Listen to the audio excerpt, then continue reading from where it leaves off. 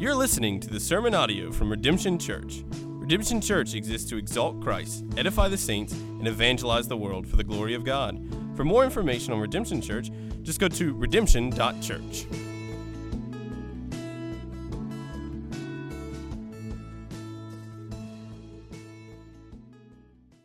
We'll be in 2 Samuel chapter 8, 9, and 10 this morning. 8, 9, and 10.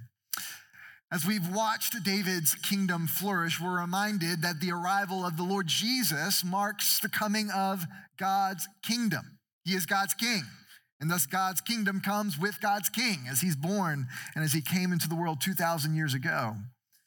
And the coming of the kingdom and its king demands a response from us. Jesus gave us that response as he began his ministry after his wilderness temptation. The message was summarized in Mark's gospel simply as repent, for the kingdom of heaven is at hand. There's a response. The kingdom has come and its king. What does it require of us? Repentance. But what ought to astound us, I think, this morning about God's kingdom is not the demands of the king, which is one of repentance, but the kindness of the king. The king is kind. Perhaps you think of Jesus as nothing more than going into the divine principal room's office, ready to get scolded, ready to get reprimanded, ready to be expelled. But what surprises us about Jesus is his kindness. Jesus is the rightful king. He demands your loyalty, your service, your obedience, yes. But he is also a generous king who is filled with loving kindness and who shows that kindness to the undeserving and shows that kindness even to his enemies. In 2 Samuel chapter 8, 9, and 10, we're going to see David's kingdom continues to advance. Right off the Davidic covenant in chapter 7, where David's name will be made great and his kingdom will endure forever. In chapter 8, we are given a summary of rapid military expansion of David's kingdom. And with the growth of David's kingdom, we'll see that David continued to reign with justice and with righteousness.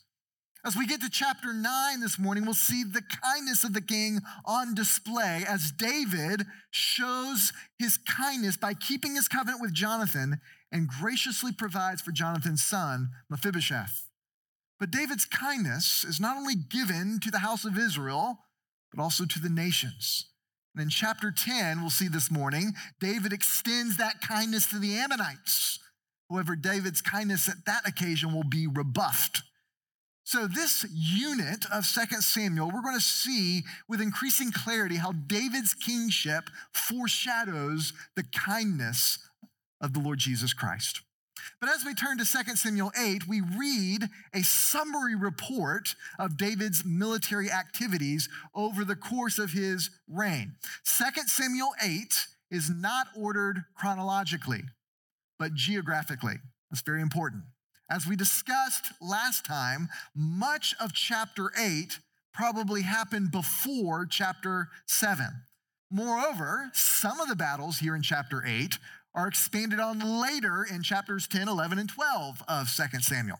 All that to say, the author in this summary of military activity is not giving us a chronology of those activities in a play-by-play sort of fashion, but he's giving us the snapshot, the picture of David's expanding kingdom during his reign. And it's expanding, as we'll see, geographically in every direction. So let's start with verse 1.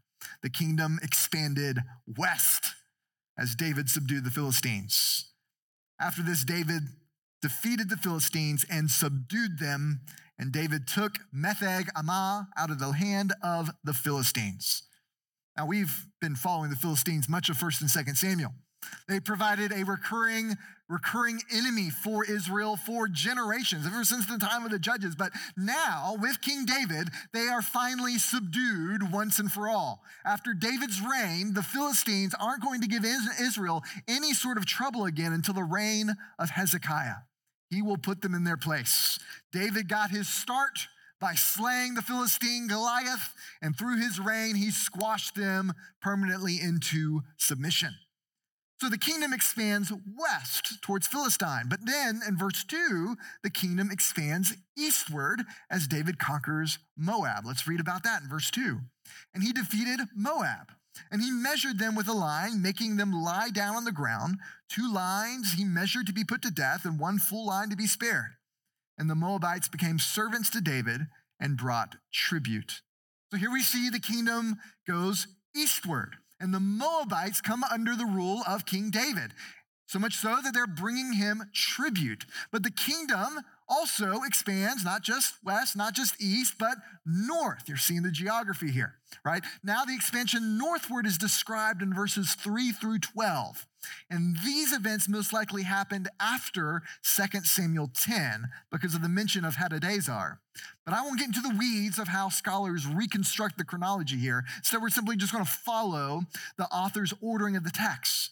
But the point here I want you to see is that the kingdom of David is expanding yet again, northward towards the river Euphrates.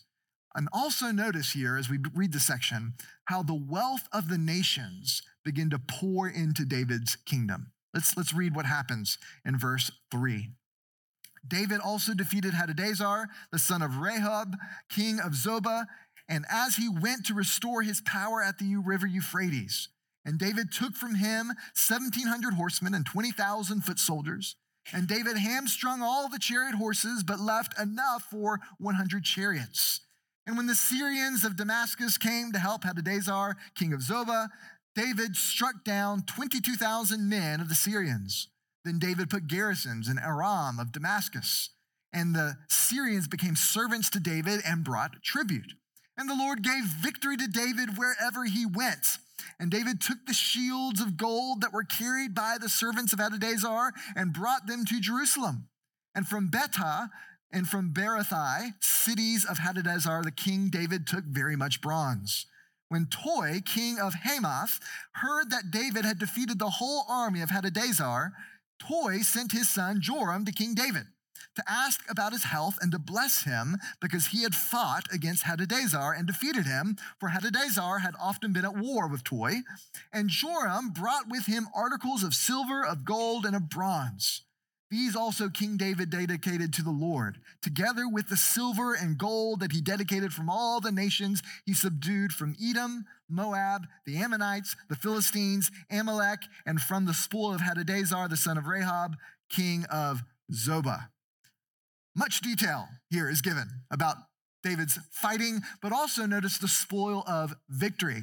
David, we're told, hamstrung all the chariot horses except for 100, which probably would have been a PETA violation today. But why did David do such a thing? Right? Well, this is most likely because of a warning from Deuteronomy about the king not accumulating many horses. David does not take very much horses for himself, right? He restrains himself. He doesn't take war horses. He kind of confines them to working in agriculture. But David does take, the text says, very much bronze. In addition, when King Toi saw that David had eliminated his rival, he gladly, and might I add, wisely submitted to David's kingdom and begins to offer tribute. And so we're told that silver and gold and bronze all began to flow from the nations into Jerusalem as David dedicated the wealth, the text says, to the Lord. David's wealth accumulation, it's not for his own sake, but what is he doing? He's preparing for the building of the temple. Chronicles records how David sets aside the materials for Solomon to use to actually build the temple. Remember, the Lord forbade him from doing it in chapter 7. His son will do it, but David says, well, I can't do it myself, but I can have all the stuff there ready for it to be built as soon as I'm dead and gone. So the wealth of the temple, notice what's happening here. To build the temple, it comes from David's plundering of the nations. Just as Israel plundered the Egyptians in order to have the materials they needed to make the tabernacle, so does David plunder the nations to have the materials required to build the temple. David's gathering of wealth from the nations anticipates a greater gathering to come from King Jesus.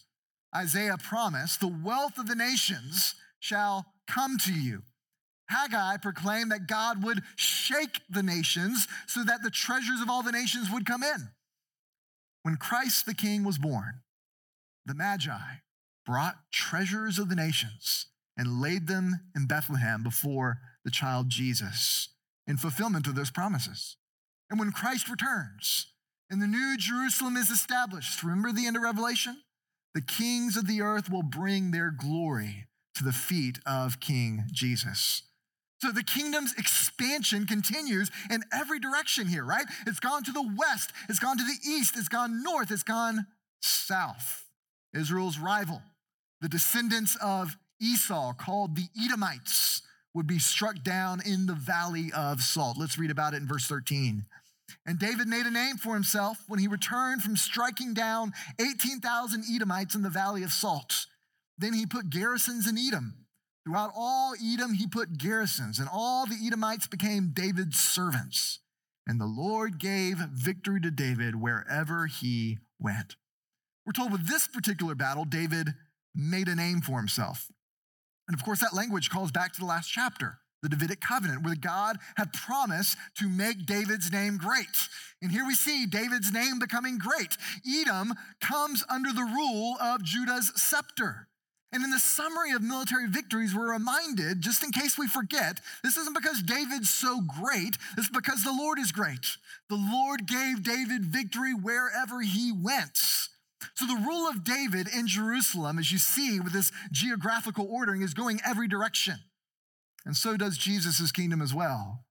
Begun in Jerusalem, the church received the Holy Spirit and began to preach the gospel. And the book of Acts traces that expansion of God's kingdom from Jerusalem to Judea to Samaria to the very ends of the earth. Just like David's kingdom, it radiates outward in every direction from Jerusalem. And of course, the book of Acts ends with Paul in Rome, the capital of the pagan empire.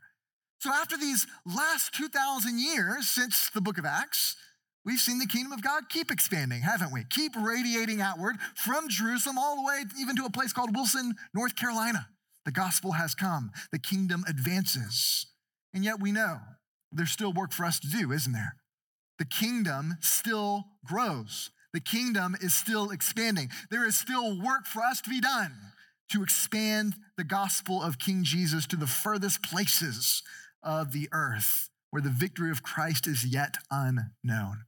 And though Jesus' kingdom is not a political one, at least not until he returns, the kingdom is visible in local churches, embassies of the kingdom, where his redeemed citizens gather together. We must all labor to see Jesus' kingdom advance, and we all have a role to play to seeing that happen. Whether it means sharing the gospel with a coworker over lunch, whether it means inviting a neighbor over in the evening to read the Bible together, whether it means traveling overseas to the unreached parts of the earth, whatever assignment the Lord has given you, we should all labor, all be at work to see Jesus' kingdom go forth.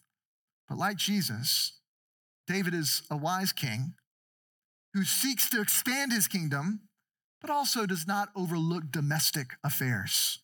Even amid the rapid expansion, David is a wise king who ruled his kingdom, ever expanding, with justice and equity. Let's read this summary here in verse 15. So David reigned over all Israel, and David administered justice and equity to all his people. Joab, the son of Zeruiah, was over the army, and Jehoshaphat, the son of Ahilud, was the recorder, and Zadok, the son of Ahitub, and Ahimelech, the son of Abiathar, were priests, and Sariah was secretary, and Benaiah, the son of Jehoiada, was over the Cherethites and the Pelethites, and David's sons were priests. David's administration is summarized, it's defined by justice and equity. Justice and equity. Justice has been an important term throughout 1st and 2nd Samuel. And you think back a few places where we've heard it over our study together. The Hebrew word here is mishpat, which can be translated as justice or custom or the rule of a leader. What sort of leader is this? What's the justice of this particular leader? That's the mishpat of the leader. That was the mishpat of Hophni and Phinehas, to steal from the sacrifices of the Lord. That was their justice. Samuel warned Israel of the mishpat of a king who would be like all the nations, who takes from them. But David is a king unlike the nations. He is God's king. And so when David rescued the captured wives and children from the Ammonites while Saul's being slaughtered in the battlefield, you remember he made it his mishpat, his justice, his custom, that all the soldiers share in the spoil of victory equally. Now, as the author sums up David's administration, he returns to that same term. He says the mishpat of David, the justice of David, is defined by equity, or I think probably a better translation here, righteousness. David ruled. What was his justice like? It was according to God's moral standard. He executed God's justice, not his own. He governed in accordance with God's word, guiding him and directing him in his steps. Now, as you look at the governments of the nations, perhaps even our own, righteousness is probably not the word that comes to mind. Perhaps the word corrupt is how we frequently assess them. And we would be hard-pressed to find any human government right now on planet Earth that we could say, well, their mishpat, their justice is righteousness. Probably wouldn't find it. But yet, we see in David's kingdom a glimpse of a kingdom of God. What it would be like to be under a government defined by God's justice, by God's righteousness. And yet Isaiah would prophesy that a king like David would one day come to do just that. Isaiah chapter 9, verse 7, it's a familiar passage. He writes of the coming Messiah, of the increase of his government and of peace there will be no end on the throne of David and over his kingdom, to establish it and to uphold it with what? With justice and with righteousness from this time forth and forever. For David's kingdom to execute this sort of justice, this sort of righteousness or equity in Israel, it required good leadership. And it required the delegation of David's authority to trusted leaders. So we get a list of members here of David's cabinet, if you will. And I think there are some even applications here for local embassies of the kingdom of God that we call local churches, like Redemption Church. Organization, structure, and good leaders are vital for the church to exhibit the justice and equity of King Jesus faithfully. Questions of church polity, questions about biblical church offices, all of the administrative apparatus necessary, like a members meeting, right, for a church to do its work. It can seem to some to be a little excessive, and perhaps to some even unspiritual. But churches that give attentiveness to the scriptures concerning healthy church government will be more faithful representatives of God's kingdom on earth.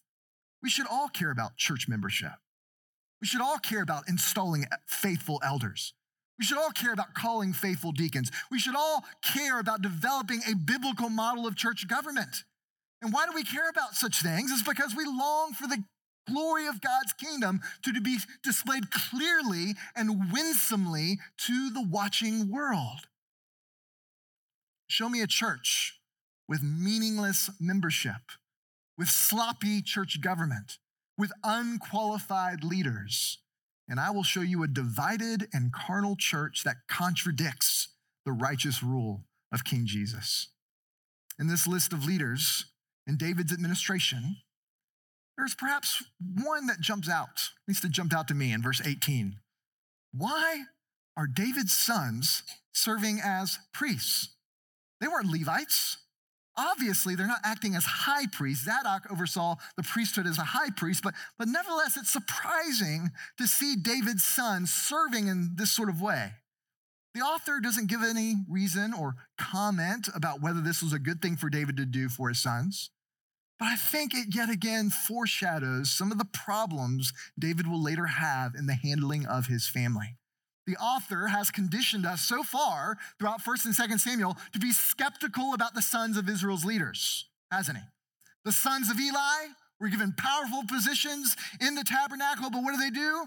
Well, they were worthless men, the text says, who perverted justice. under his judgeship. Samuel's sons, we're told, took bribes and perverted justice.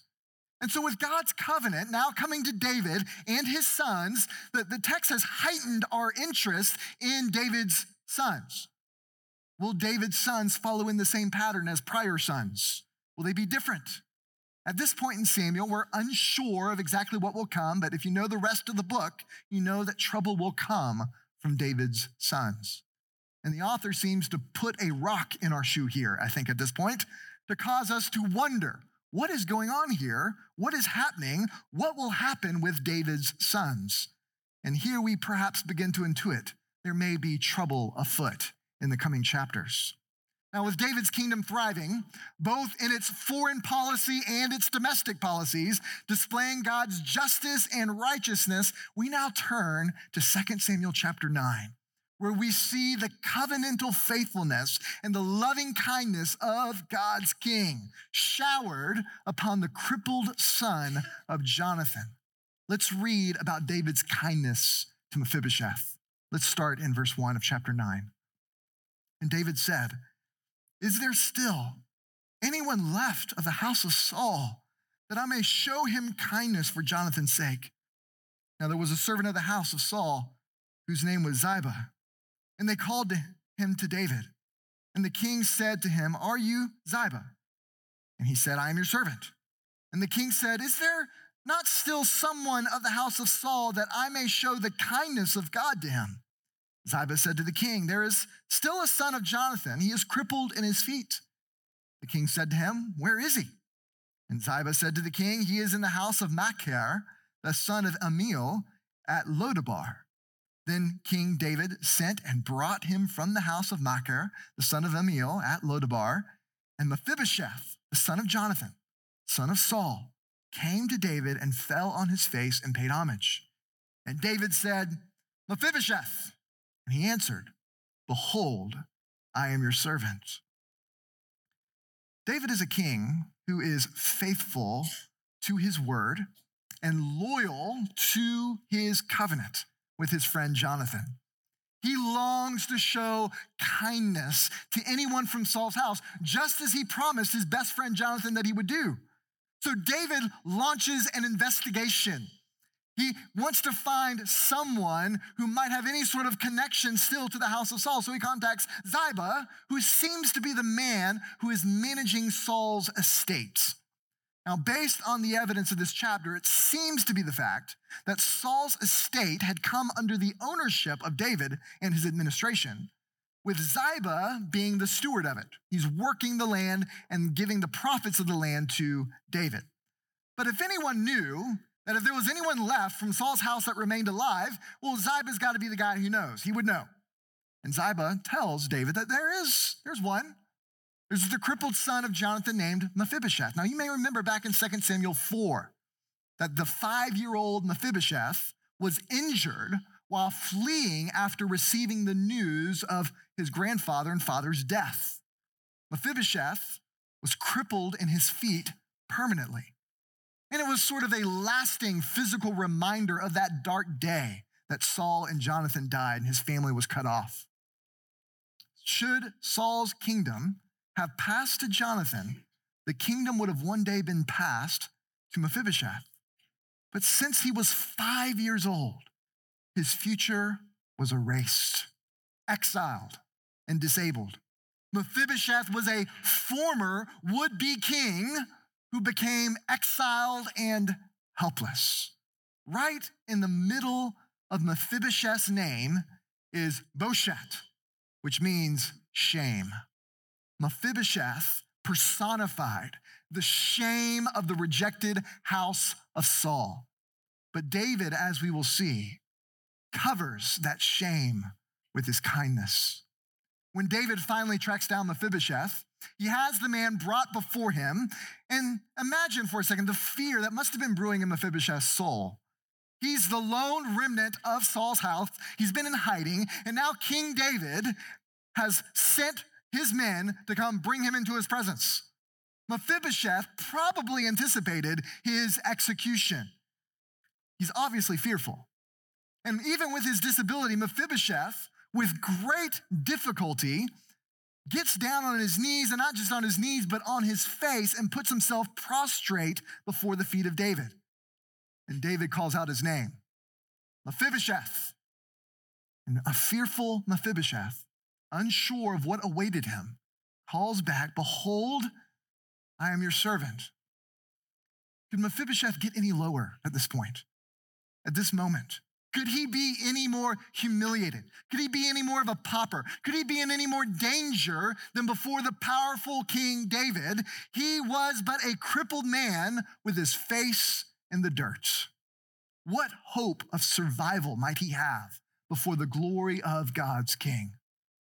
But the mishpat of David is righteousness. And like the Lord, David is faithful to his covenant. And the king's generous grace is both shocking and surprising. David speaks kindly to Mephibosheth in verse 7.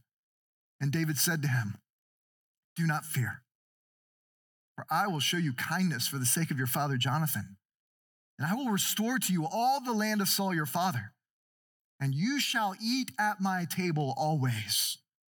And he paid homage and said, what is your servant that you should show regard for a dead dog such as I? David pledges to make Mephibosheth, the man of crushed dreams and crushed feet, the recipient of his generous provision. He will show Mephibosheth kindness for the sake of his father Jonathan. And David promises to make Mephibosheth now the heir of Saul's estates. He gives Mephibosheth a princely inheritance. But even better, David promises to treat Mephibosheth as his own son, always welcoming him to his table. This crippled orphan Mephibosheth is now adopted into the house of King David.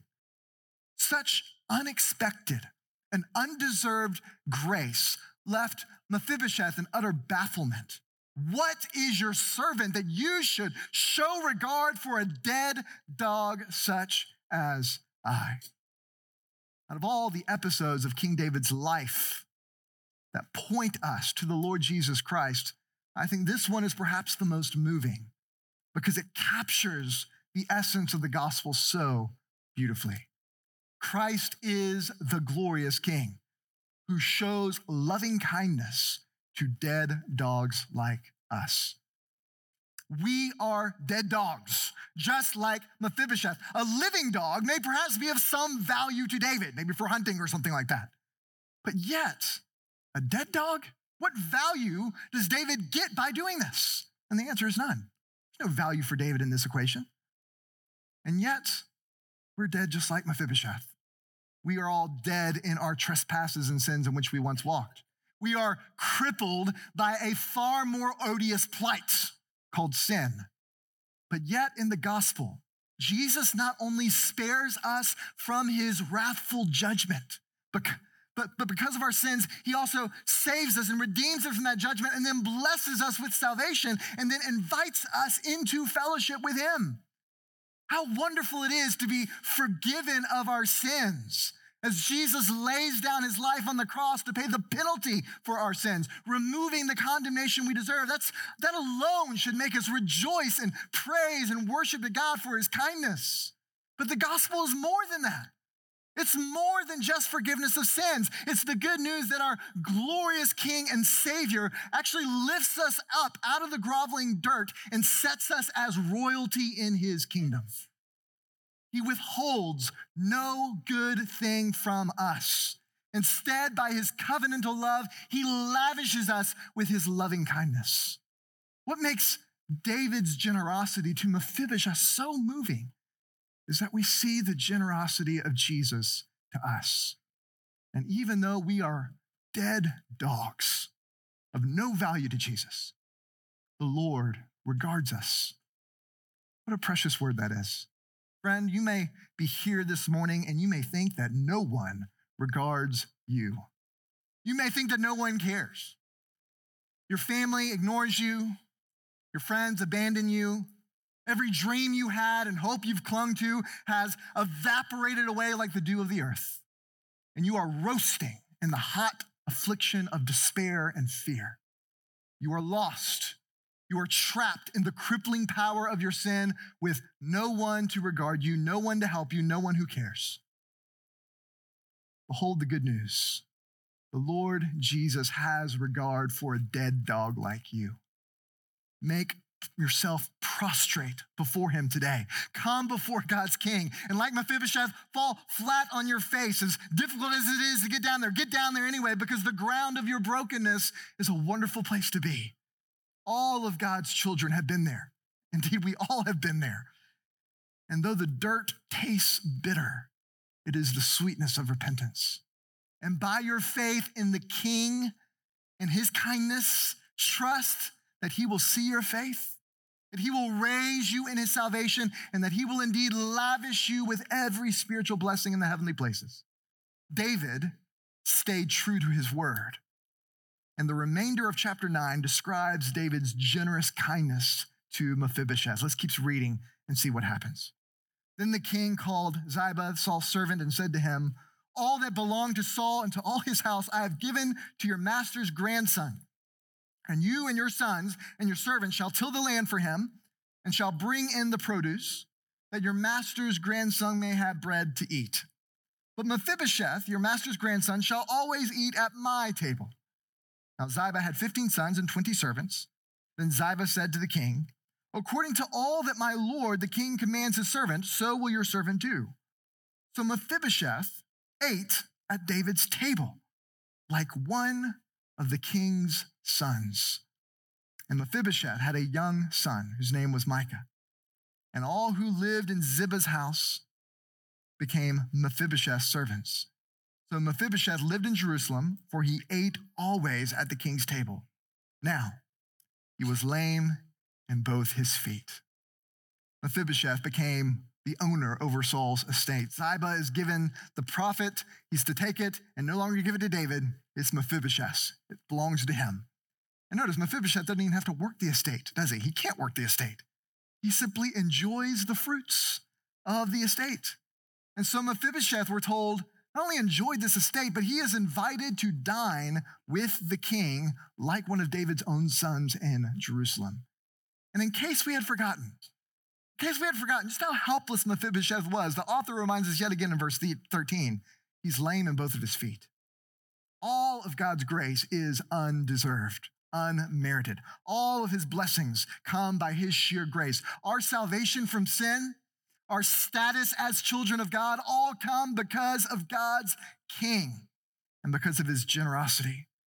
So may we respond in humble worship this morning to the kindness of King Jesus. Chapter 10 is connected to chapter 8 as it continues David's military campaigns, but it's also connected to chapter 9 as David's kindness is not only given to Mephibosheth, but even to a mourning Gentile prince. But yet not everyone will humble themselves and receive the king's loving kindness. Let's read about this in chapter 10, verse 1. After this, the king of the Ammonites died, and Hanun, his son, reigned in his place. And David said, I will deal loyally with Hanun, the son of Nahash, as his father dealt loyally with me. So David sent by his servants to console him concerning his father. And David's servants came into the land of the Ammonites, but the princes of the Ammonites said to Hanun, their lord, do you think because David has sent comforters to you that he is honoring your father? Has not David sent his servants to you to search the city and to spy it out and overthrow it? So Hanun took David's servants, shaved off half the beard of each, and cut off their garments in the middle at their hips and sent them away. When it was told David, he sent to meet them, for the men were greatly ashamed. And the king said, remain at Jericho until your beards have grown and then return. After the death of the king of the Ammonites, David wishes to return the loyalty that Nahash had shown him now to his son. Now, we're not given extensive background in Samuel about the relationship between David and Nahash, only that they seem to have a loyal, friendly relationship. In fact, the word loyal here is hesed, which is in the Hebrew often translated as loving kindness. It's the same verb that appeared earlier with Mephibosheth. David is the Jewish king who seeks to extend the kindness of God to the nations. And as God promised Abraham, all of the nations will be blessed through your lineage. And here we see David seeking to do just that, to bless the nations with his kindness.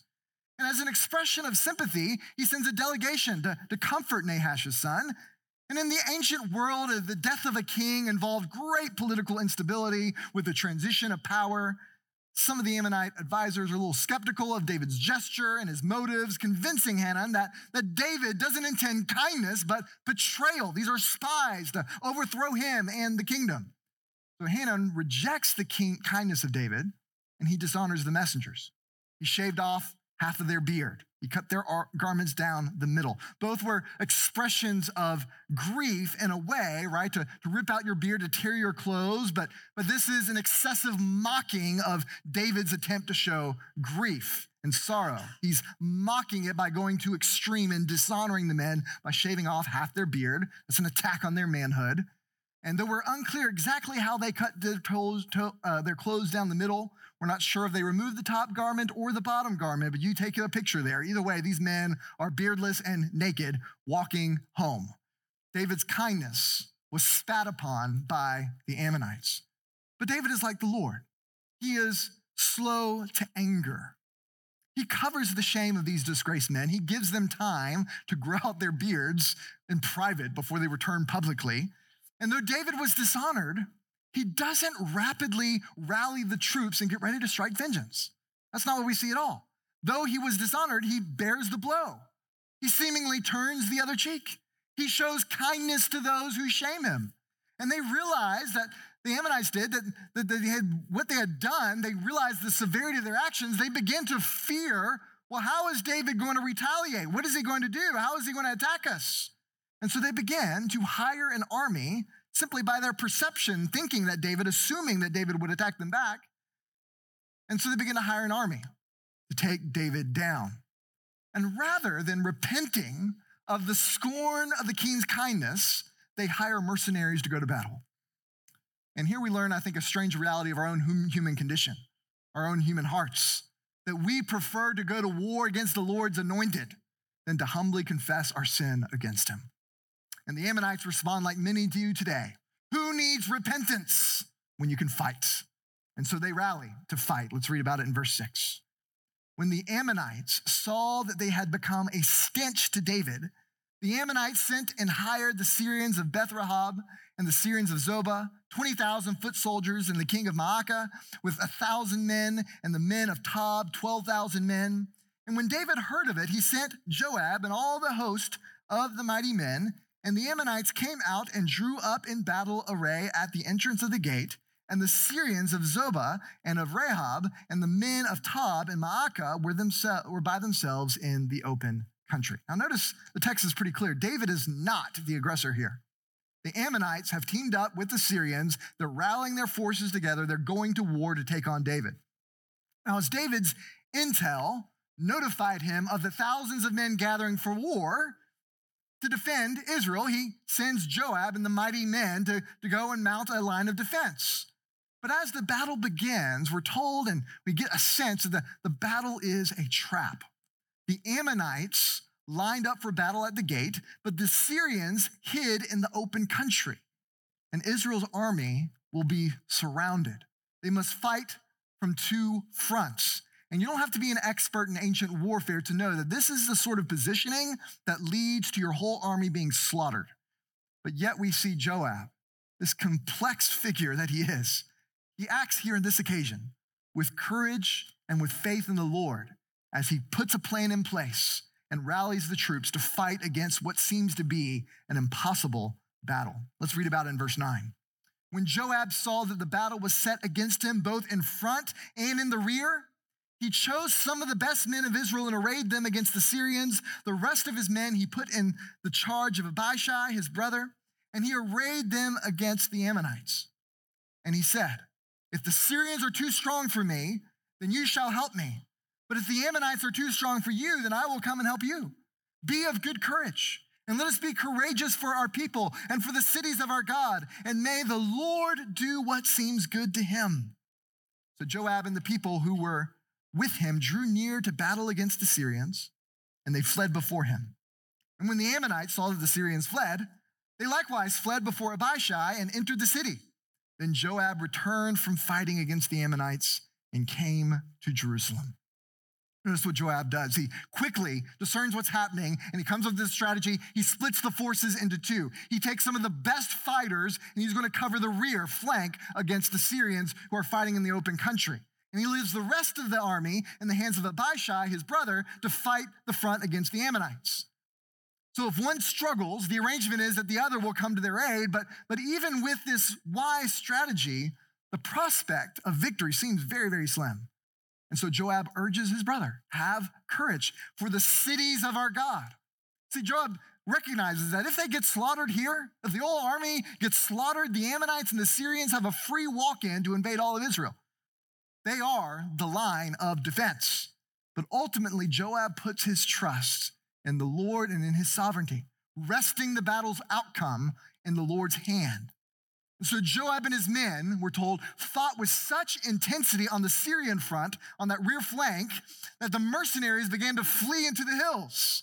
And when the Ammonites realized that their hired help had abandoned them in the middle of the battle, then they abandoned the city.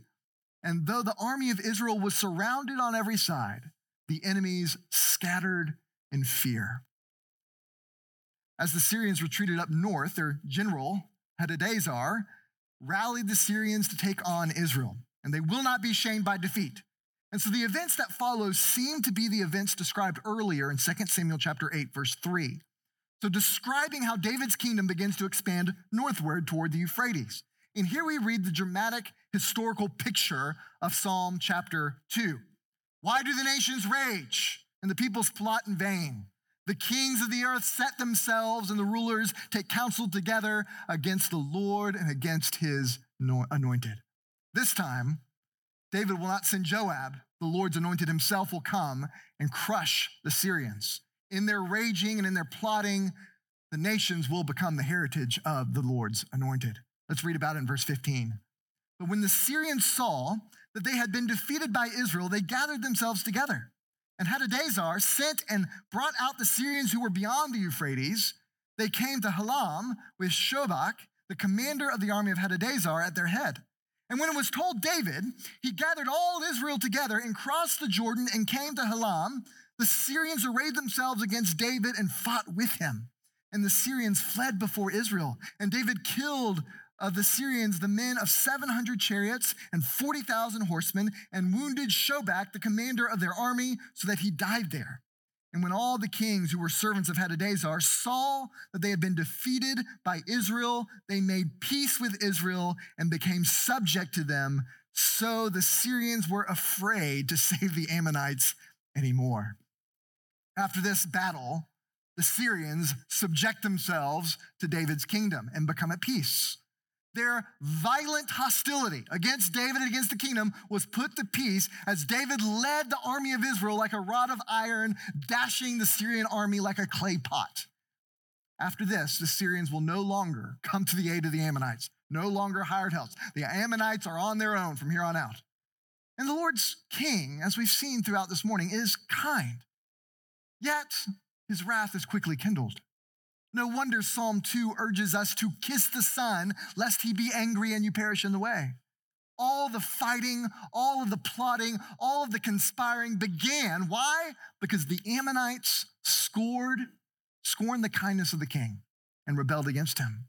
But the Lord will give the nations as a heritage to his Son. And in David, we are reminded how Jesus shows his loving kindness to the nations. Jesus longs to minister to all the peoples of the earth, to comfort them in the burden of their sin, to save them, to live at peace. So do not respond this morning like the raging nations. Do not harden your heart against his kindness and become more emboldened in your hatred and plotting against Jesus. Your response this morning should be to submit to Jesus, to give your allegiance to him, to bend your knee in repentance and to serve him. Because for those who insist on their rebellion against Jesus, the Lord will, at his time, bring the full weight of his wrathful justice against his enemies. Look at Mephibosheth. Look at how sweet and tender and gracious and generous the kindness of God's king can be. And look at the Ammonites. Look at the Syrians. Look how violent his wrath can be to those who reject his kindness and who make war against him. We have seen how David's kingdom expands in every which direction, even as he reigns with righteousness and justice. How he pours out kindness upon the lowly and kindness to the nations. The Syrians have been subdued, not so the Ammonites. The war with them will continue and sets up the context for David's grave sin in the next chapter, in chapter 11. And as David sinned, his kingdom will be preserved, but his kingdom will soon be marked by instability and conflict. David is a great king. He's a messianic-like king, but he is no Messiah. I hope that you're discovering as we keep studying the book of Samuel together that the flourishing of David's kingdom points to a better king and a better kingdom. This morning, you can receive the kindness of King Jesus by humbling yourself in the dirt like Mephibosheth with repentance and faith, finding the grace of his salvation freely offered to you. Or this morning, you can reject the king's kindness and in your rebellion meet his wrath. Our eternity is determined whether we gladly submit to God's king or violently reject God's king. Friend, make no mistake, there is no third way. Those are your only two options. He is either a threat to your autonomy or he is your Lord and your God.